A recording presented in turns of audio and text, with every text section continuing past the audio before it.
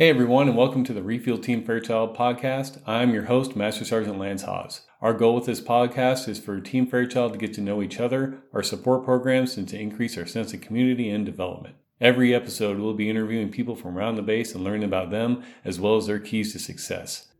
On this episode, we are sitting down with Lieutenant Colonel Crescio, the commander of the 92nd Aircraft Maintenance Squadron. Sir, how's it going? Pretty good, Lance. Thanks for having me. Thanks for the time. I know this time of year things get really busy. I can only imagine as a commander.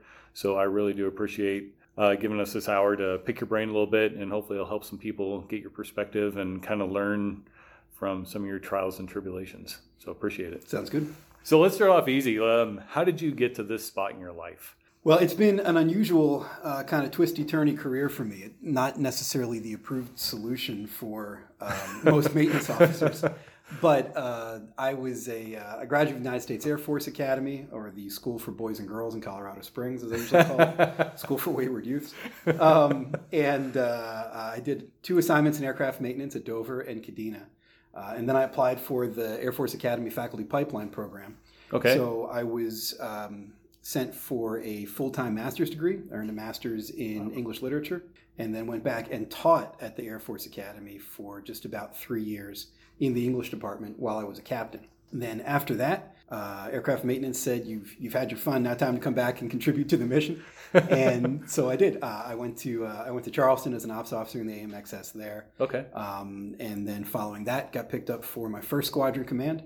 At RAF Mildenhall, I commanded the maintenance squadron, the MXS at Mildenhall. Oh, yeah. And then from there, I did a 365 in Kabul as an air advisor. So I was commanding an air advisory squadron. We were advisors to the Afghan Air Force for a year. And then immediately following that, I was selected for command again for a third time here at RAF at Fairchild Air Force Base and in the 92nd. So a couple of sort of unconventional assignments, but really good ones. What from that stands out as a high point? Well, I think that a couple of the things that really stand out at high points. I was fortunate enough as an AMU OIC when I was at Kadena to move into the rescue squadron. And so we were maintaining a fleet of HH-60 helicopters for CSAR and Medevac, and had the opportunity to deploy and go to Kandahar with my maintainers and my pilots and my aircraft and save lives on the battlefield. For soldiers, for NATO partners, for Afghan civilians, and that unit, the camaraderie that we had, the mission that we were doing, that is something that I've always really been proud of, that I was a part of, and what we were able to accomplish and the lives we were able to save. So that was a big one. Teaching was tremendous. Going back to my alma mater again and trying to prepare cadets to go off and be intrepid lieutenants out in the world. That was really great. And then the air advisor gig it's still pretty fresh because I just finished that in September of 18, and it is I will not forget that year embedded with the Afghans, and also trying to lead and protect my maintainers. We had the youngest maintainer that we had while we were there was a staff sergeant, so it was all staff sergeants and better, small squadron, and constantly kind of doing that calculus of how much risk are we willing to accept with the Afghans in order to try to get them to the point where they're independent, self-sufficient, doing maintenance on the various platforms. So some of the unusual assignments really stand out. And then also I really enjoyed as a young captain working in rescue. That, to me, the whole air advisor thing, that just sounds crazy. I mean, the thought of, you said a year, right? That's right. For a year, having that turmoil mentally of trying to be there and provide and teach and, help, but at the same time, keeping your guard up because not everybody's a completely good dude and you got to be on your game a little bit. Just that fight back and forth, that had to be kind of crazy. It was a challenge.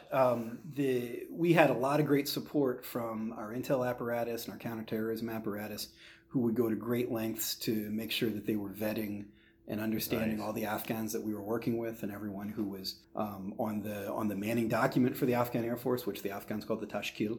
Everybody who was on the Tashkil was someone that we wanted to know a little bit about. The real challenge for me as the commander was not only how much risk was I willing to accept day to day, but knowing that each of my NCOs and senior NCOs, who were all maintainers and all experts in their particular maintenance field, were now in a situation that was very unusual and completely unlike anything we had previously done. And with the Afghans and as an advisor, you're working very, very hard to build trust in a part of the world where usually it takes years or generations to build trust. So you are trying to surge that trust so that you're able to actually influence and assist and advise, while at the same time understanding that building trust also requires vulnerability on your own part.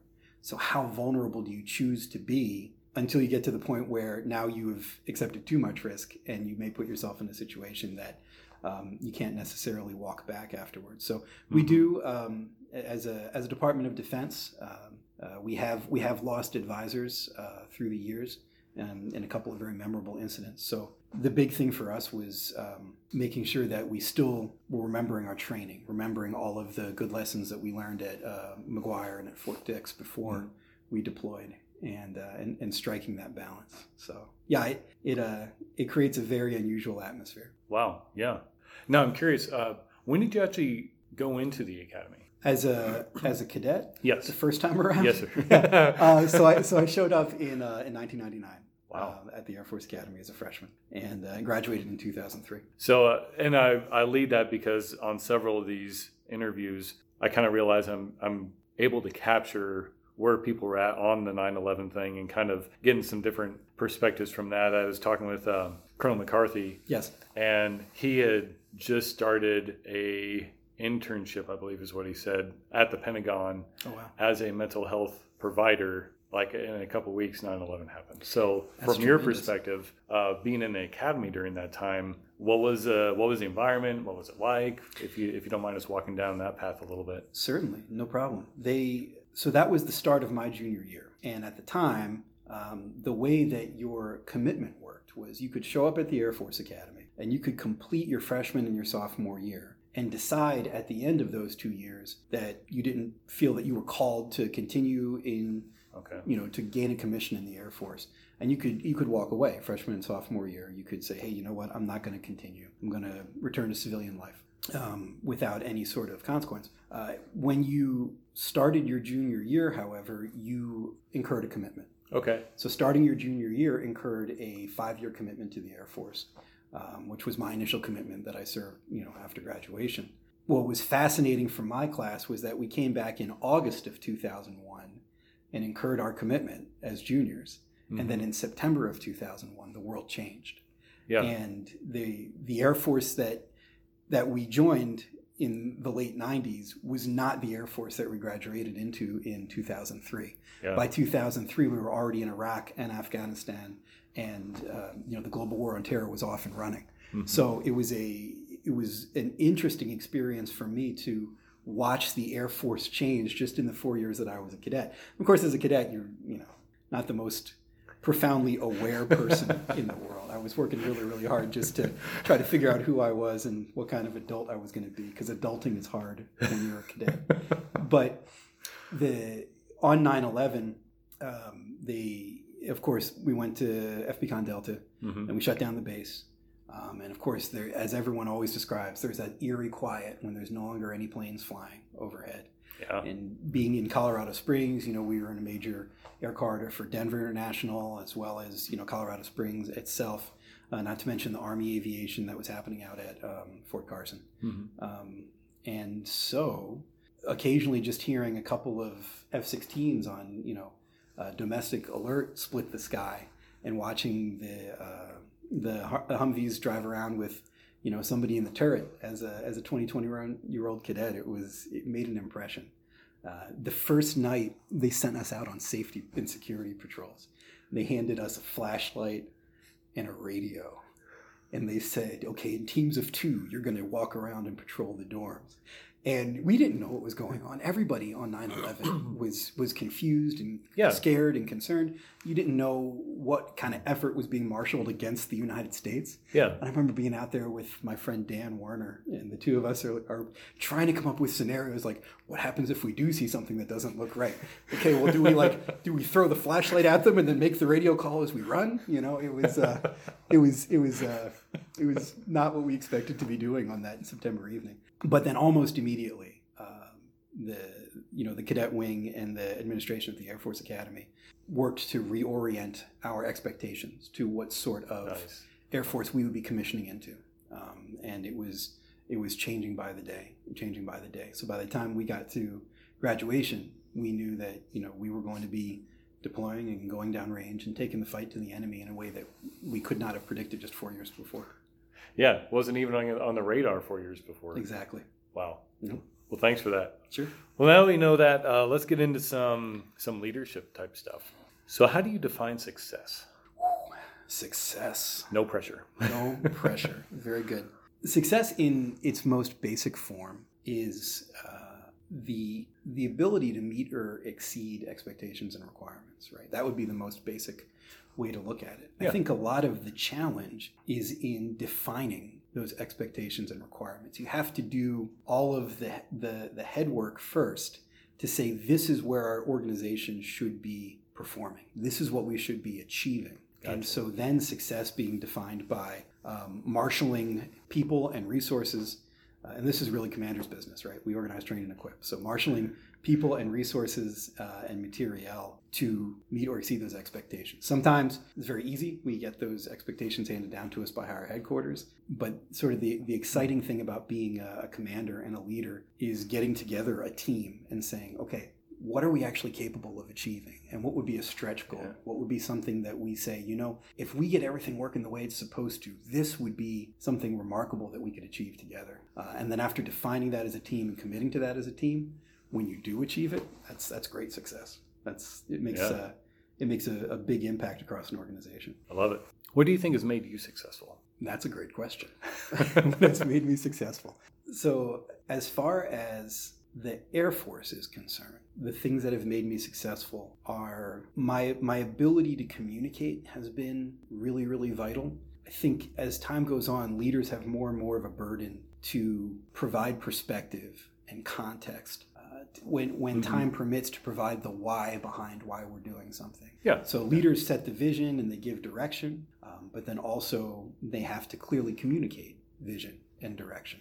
In the absence of that, folks will be out there working, but they won't necessarily know what the broader enterprise is that they're contributing to. Mm-hmm. And it also helps your NCOs and your senior NCO leaders to do the things that senior NCOs are supposed to do, which is to say, okay, I understand clearly where we're trying to go. Here's the task that's right in front of me, but 2 or 3 tasks ahead, that's where I'm thinking right now, so that we can continue to move, as opposed to finish the thing that's in front of me and then go, well, somebody tell me what's next.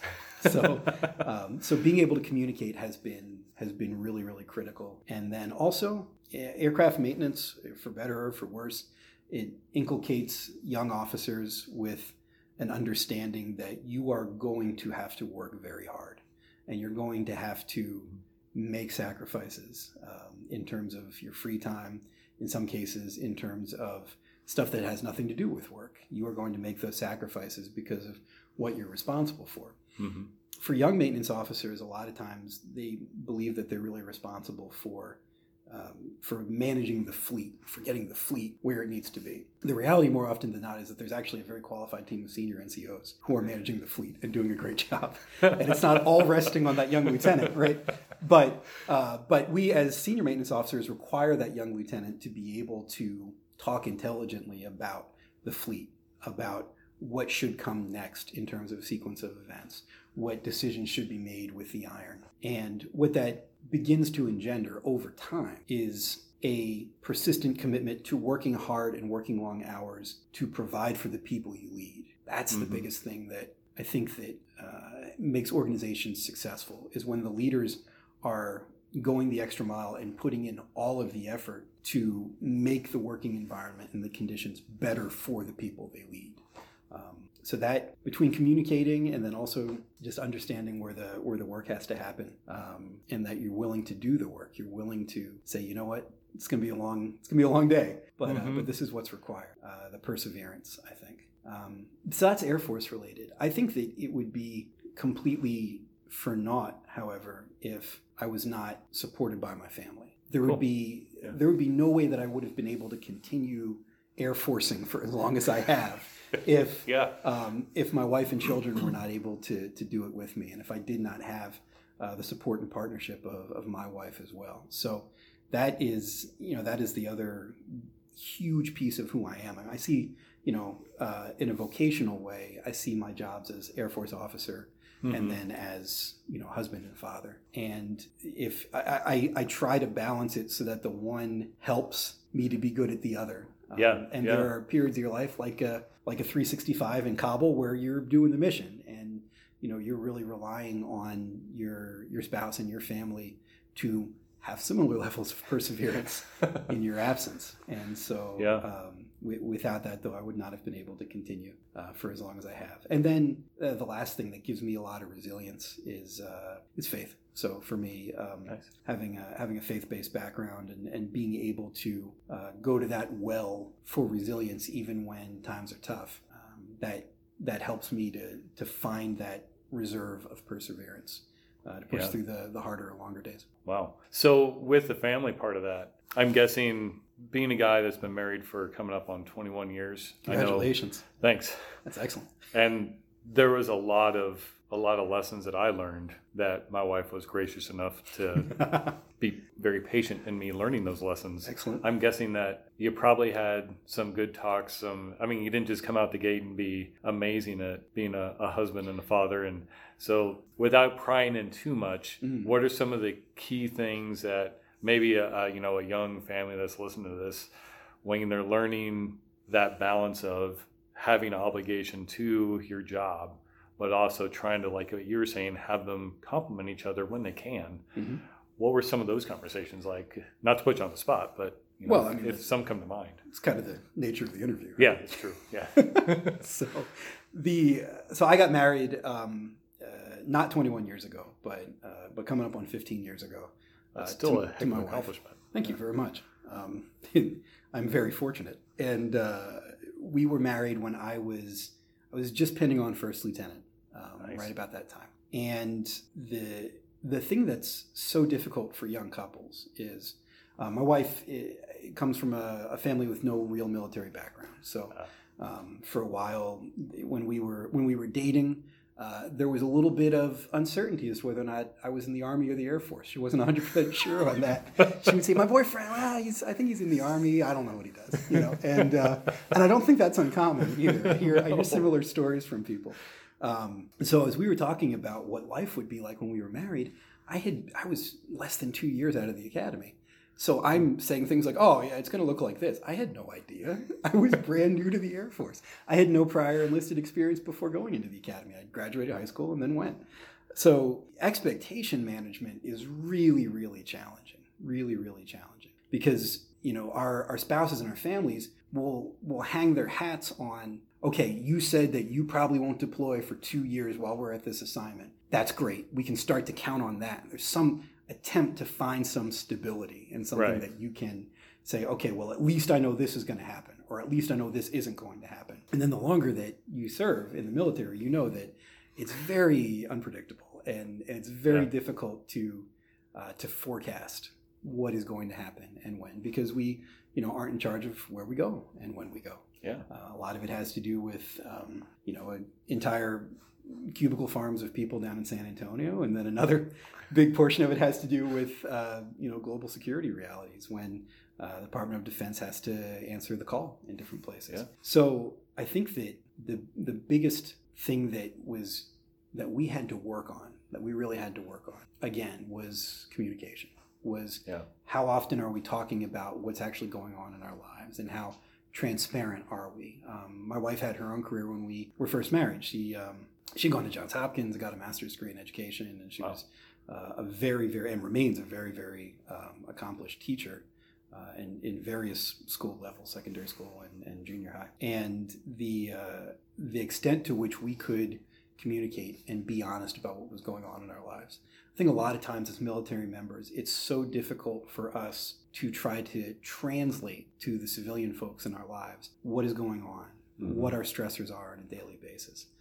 But when you get married to somebody, you're partners, you know what I mean? And so if you're withholding information from your partner because it's too difficult to explain or too complicated, or you just don't worry about that, you know what I mean? That's one of the things that we see a lot now as a commander is when you're trying to get information out to, families and spouses, it usually dies at the military member. You say, hey, we're going to let everybody know, please make sure that your families know. And the military member goes, yeah, I'm just not going to talk about that. and that's about it. So really working hard on communicating about what's practically going on. And then, this is classic relationship stuff, but communicating about sort of the emotional core of what's going on, what you are concerned about, what you're anxious about. A lot of times we try to spare our spouses by going, hey, you know what? My concerns and my fears and my anxieties, I'm just gonna hold on to those. Read any book you want, but that only lasts for so long before that stuff comes out with a vengeance. And you realize, oh, you know what? If I had kind of like a pressure relief valve, right? If I just kept letting the pressure off on this a little bit at a time, it would have been manageable as opposed to the whole system just bursting. So that was early relationship stuff that I think continues. You never get to the point where you're like, oh, you know what? We solved that communication thing. Or you know what? We solved that emotional honesty thing. Like, got it, So you just have to continue to work. But I'm fortunate that, my spouse is willing to put in the work. Even at times where I might be going, you know what? I am tired. I've been jobbing out today. I've had a lot of drains on the old prefrontal cortex. I don't know that I can really do a lot of talking about what's bothering me. Having a partner that's willing to kind of draw that out and go, look, there's something that's bothering you. We should talk about it. It goes a long way. Yeah. Well, that's huge because I know from my experience, if you don't have that, then, you start manipulating in your mind what those answers are and what that happens. Yes. And I don't know about your guys' experience, but mine has been whatever that is at least 180 degrees off from what the actual is. Yes. And you just start building this thing and it's nothing. It's built on nothing. So, just getting those out. Yeah. Getting them out in the open. It tends, even if it is emotional, even if the conversation is emotional, at least it's honest. And at least you've got that emotion that is helping you passionately work towards something that resembles a compromise or a solution. Yeah. As opposed to saying, if I say this, my spouse is going to lose it, right? But then you don't say it. And then when it does finally come out in some sort of weird way, it squeaks out, or your spouse hears from somebody else, oh, hey, I'm so sorry. Your husband, it sounds like he got signed up for that deployment. Your spouse goes, what? And you're like, man, this would have been way better if I had just been the one to relay that information as opposed to finding out on Facebook. So absolutely.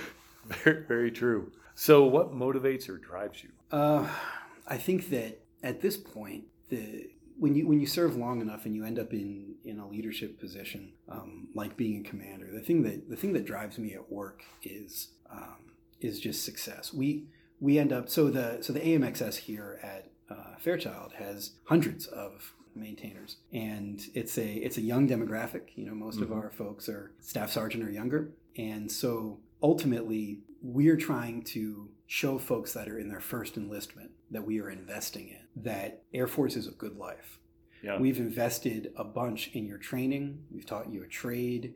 We've gotten you through qualifications. You're to the point where you get to about that end of that first enlistment and you are really making the Air Force money on that investment. Yeah. And trying to create an environment where everyone feels that they're capable of being successful, that it's truly merit-based, that it's not who you know, it's not if you're in the in crowd, but it's, hey, you know what, I go out there and I am knocking it out of the park in my job performance every day. And then we get to set an environment where we go, you know what, we recognize that about you and we want to give you the tools that you need to be successful. It's trying to retain that talent. Even in the midst of a lot of stressors on the personal life and on family life, trying to say that, the Air Force is a good life and this is a good job. That really motivates me. It's trying to set the conditions or set the environment for us to be successful. I can see that. That's huge. Yeah. What's the greatest lesson that you've learned? Well, in one of the first lessons that I had to learn I was always a pretty high achiever academically. Okay.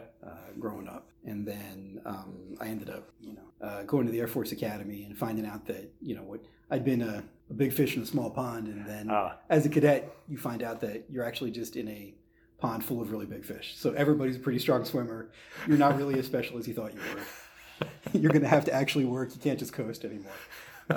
So that was great. So I'm going to date myself a little bit here, but there was this charming little independent film called Bill and Ted's Excellent Adventure that came out in the 80s. And Bill and Ted travel back to ancient Greece to get Socrates, who they call Socrates. And they, as they get out of their phone booth, they go, Socrates, and they pull out their textbook and they open it. And he goes, I know enough to know that I know nothing. And then Ted goes, well, that's us, dude. And he goes, yeah, let's bag him. And then they go and they get Socrates or Socrates and throw him in the phone booth to move on to the next scene, right? But that sort of, the more that you learn in life, the more you realize how much you have to learn. As a young person, as a CGO, as a company grade officer, if you ask me, hey, how do we solve this problem? I'd be like, I'll tell you exactly how to solve that problem. I've been thinking about this all by myself for a month, and I know how to solve this problem, right? The longer I stay in, the more I rely on the consensus opinion of the leaders within my squadron. Whenever it comes to, hey, what is that vision and what are those expectations? How are we going to define success? Or, hey, there's a personnel issue. We have to make a decision about what's the appropriate accountability measure for someone who's messed something up, right? Right. I rely more and more on the opinions of others. I try to solicit widely so that when I make a decision, it's based on being very well informed. So for me, the lesson of Socrates, that you know enough to know you know nothing, gets me to the point where in daily practice, I am trying to read widely. I'm trying to solicit widely as well to get about as much information as I can before deciding what is the best direction for my squadron that I lead. I think that that's probably one of the greatest things. The other thing, which is a corollary, you only asked me what's the greatest thing, but I'm going to give you a secondary thing because that's cool. We got the time. Yeah. Kindness is something that is not necessarily always part of the program, in the military in general. We have a tendency to bring people into the military and tried and true methodology of breaking down to build up, Yep.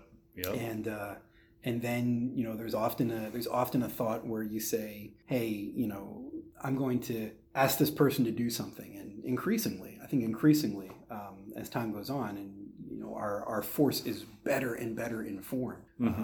Because information is at your fingertips now in a way that it wasn't when I was a kid. The people that we lead will say, hey, okay, yeah, I can do that, but why? Why do you want me to do that? That's not something that makes sense. But it's not something that I normally do. That's something different. Why do you want me to do that? And the short answer is because you're in the military, so go do it, right? What I have learned through, multiple trips, especially multiple trips to Afghanistan for various reasons, is that generally speaking, we have the time to give that perspective in that context. Yeah. We have the time to sort of connect with kindness to the people that we lead. And my immediate action checklist is usually, is anything on fire? Is anyone bleeding? And are we getting shot at? And if the answer to all three of those things is no, we probably have a minute to go, let's talk about what we're doing and why, because there have been times in my life where the answer to one or more of those things was yes. And then you sort of don't have time to stand around and go, well, let me give you the background. We're gonna have to move into that bunker fairly rapidly. So the upshot is that when you are capable of leading with kindness, I find that the folks that you lead really begin to understand that you care about them as people and that you have their best interests in heart, right? Because we were talking about trust earlier.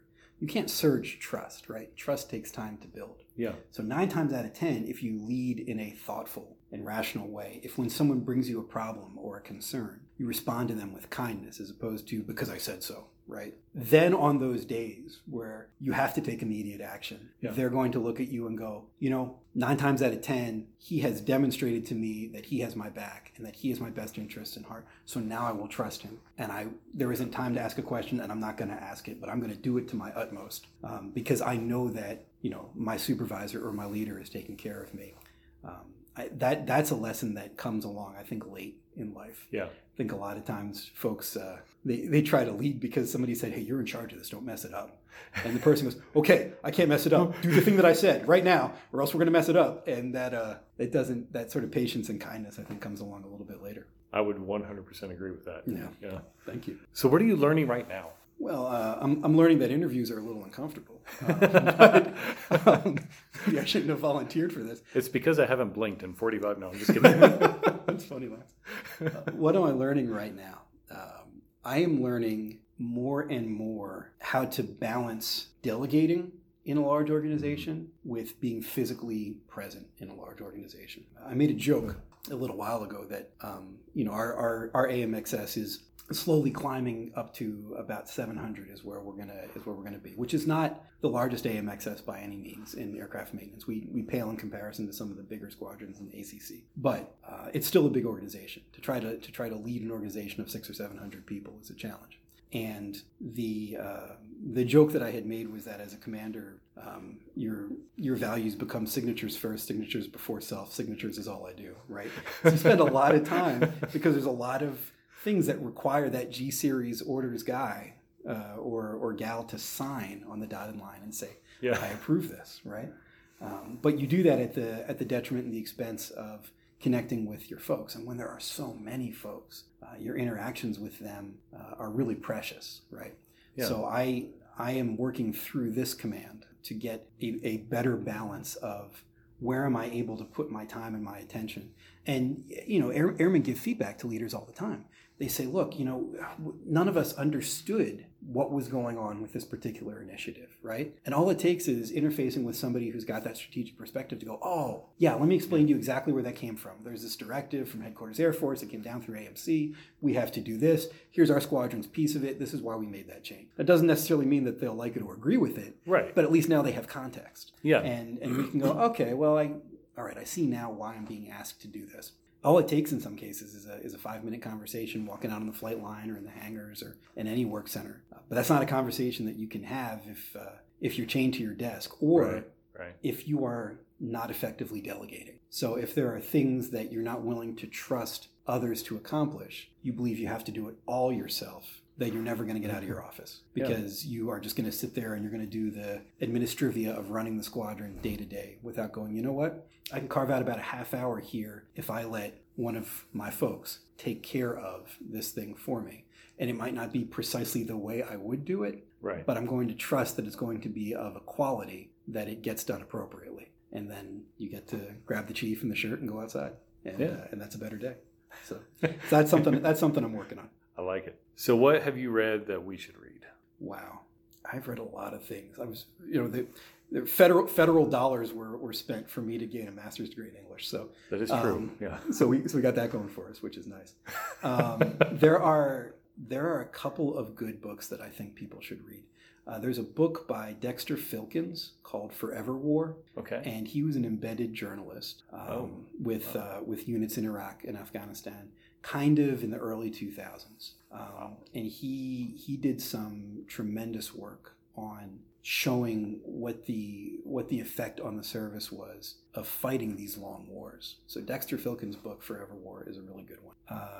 Sebastian Junger, who wrote a couple of things. The one that everybody remembers from Sebastian Junger is The Perfect Storm because they turned it into a movie with George Clooney and Marky Mark. Yeah.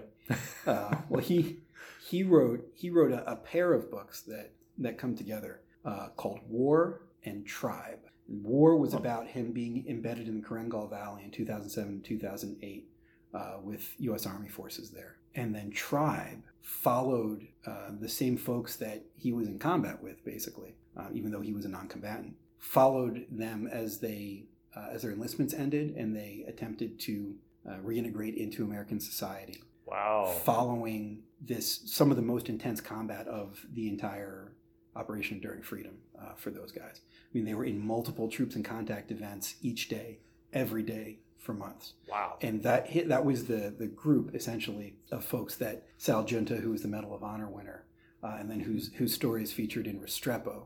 So War and Tribe by Sebastian Junger are a companion piece of documentary Restrepo. Okay. Which gives you the visuals for what those guys were doing every day in the Korengal. So that whole kind of trio of works is worth reading as well. Okay. And then the last thing, if you're a military history buff, you got to read Atkinson's Liberation Europe trilogy. So it's An Army at Dawn, Day of Battle, and The Guns at Last Light in 3 history books, and they are dense. But it essentially takes the Allies during the Second World War from the initial North Africa campaign through the campaign up into Italy and Sicily, and then from the D-Day landings through the fall of Berlin during the Second World War. And he's a Pulitzer Prize winning author, and he has written that history in a way that is so personally engaging. Massive research project. Took him like a decade to do. Wow. But he has gotten all the details, but then his style is so accessible. So you feel like you get to know Winston Churchill in a way that like you didn't know him before. Yeah. You feel like you get to know individual commanders who are landing at Normandy. Wow. You get to know Mark Clark and the guys going up the Italian campaign in Anzio and other places like that. Yeah, those would be my works. Would be Filkins, Sebastian Junger, and Atkinson, Rick Atkinson. Thanks. Sure. You got time for one more? Sure, absolutely. Where do you look for your own professional development? Like, what sources do you use? Is there any go-to spots or go-to people that you go for, or is it more of a topic? Or I am fortunate now that many of the folks that I have worked with or that I am friendly with, who I've come across through the years, are really excellent leaders. They are individuals who are, pretty clearly earmarked for much higher rank in the future, and they really display those characteristics. A lot of them, because the Air Force has afforded me 5 or 6 years to be a squadron commander. A lot of them are commanders that I have worked with through the years, and so keeping tabs on those folks and touching base periodically and hearing their stories and having good peers and mentors that you can bounce things off of. Say, hey, have you ever seen anything like this? Or is this the first time? And 9 times out of 10, it's not. There's not much new under the sun. Right. You encounter something for the first time, and you're like, man, this looks really weird. And then you reach out and somebody goes, oh, I did one of those 2 years ago. Here, let me give you a couple things to think about. But asking those folks what they're reading or asking those folks what activities they're taking part of, that makes a big difference. The other source that I am really fortunate to have is that many of the folks I've worked with through the years are now becoming like senior master sergeants and chiefs. Right. Mm-hmm. And that kind of camaraderie with, folks who years ago, when I was a CGO, they were a staff sergeant. And now I see, the list comes out and that person's been selected for chief. And how tremendous is that? Right. Cultivating those really, really strong relationships. I think when you're a younger person, and rightfully so, when you're a younger person, you're always like, oh, I don't know, I've read all these case studies in fraternization, and I'm concerned that I'm not sure how to cultivate these relationships. And then as time goes on, and you just work shoulder to shoulder with so many professional NCOs and senior NCOs, you just get a sense of, hey, this is the appropriate way for us to interact. Right. And keeping those interactions going into the future. Now, as often as I reach out to other friends of mine that are commanders, I reach out to senior NCOs who I've worked with, who are first sergeants, who are chiefs. And go, hey, I remember that you seemed really strong in this particular area. I've got a situation. What would your thoughts and perspective be? So then you're able to rely not only on the leadership within your squadron, but from other corners around the Air Force to get as much good feedback as you can. So I looked for professional development to those folks that I really respect, officers and enlisted. Mm-hmm. Awesome. Well, let's wrap it up with 3 takeaways. If we could summarize this, and for 3 things for the listener to take away and maybe contemplate over the next little while. Absolutely. I think that number one, as a leader and as an Air Force member, is to listen. So if the listener has been listening to this podcast, then they've gotten to the end of it, they're a good listener. But 9 times out of 10, when someone comes to you with a problem, right, it's something that you've been in long enough that you've heard of before.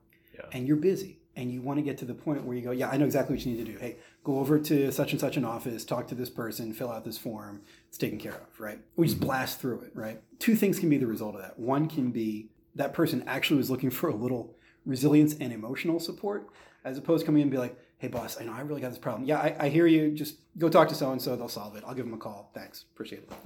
And then you're not leading with that kind of kindness that I was talking about. Yeah. But you also may miss some. In the course of the person discussing the problem with you, you may find out, okay, yeah, this is the practical matter. Practical matter is, there's a problem with your records or your pay, or you're having some difficulty, getting something accomplished. Yeah. Right. But the longer you listen, the more you hear, what are the other stressors in this person's life? Is this just the tip of the iceberg? Is this the thing that brought that person into my office? And then when you listen longer, you go, oh my gosh, like this person is financially stressed and relationship stressed, and they had a death in their family, and they, there's something wrong with their records, right? Now I get to engage. So listening, it's hard to do, but really being a good listener and listening more than we speak. That's one thing. Okay. Another thing is don't be afraid of greatness. Don't be afraid of excellence. A lot of times you will have the capacity to go do something, and something holds you back. It slows you down. I don't want to necessarily stand out. You know what I mean? If I do that, everyone's going to call me a nerd. And I just this thing out there, it seems like it's almost too good to be true, and I could really try to reach for it and grab it, or try to bring it into reality, but it's a lot safer to not take that risk and just kind of do what I see everybody else doing, right? I see a lot of folks that when you make the space for them to be great, they are great, and that's afterwards you're like, that was really good, and they go, yes sir, I wish I had done that a couple years ago. You know what I mean? Don't be afraid of greatness. And then lastly, it sounds like a broken record as an Air Force is concerned, have to work for balance. You have to work for balance in your relationships, in your work-life stress, in your family, in the way that you lead, trying to strike a balance so that it's not all one side or the other. That when you are out of balance long enough, you are forcing your life to stay on track. Yeah. Right? I mean, if you think of it like a wheel or a piece of equipment, right? When you're out of balance, it takes a lot of mechanical energy to try to keep the thing on track. Yeah. Whereas you go in there and you kind of bring things back into tolerance again, and then it runs like it's supposed to.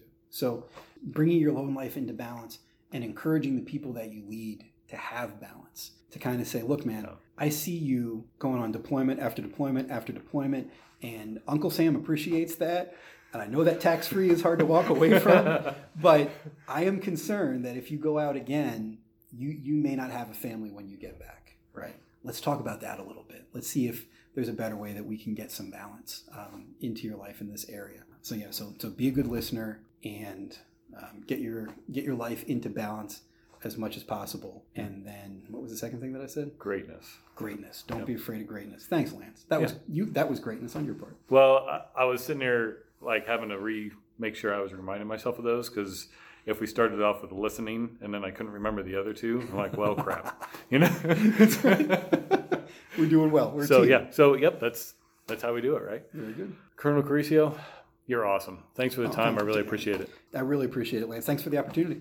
So that's it. This is the Refuel Team Fairchild podcast. Again, I'm your host, Master Sergeant Lance Haas. If you have a show idea or anybody that you would like to hear from on this show, please contact us at refuelteamfairchild@gmail.com.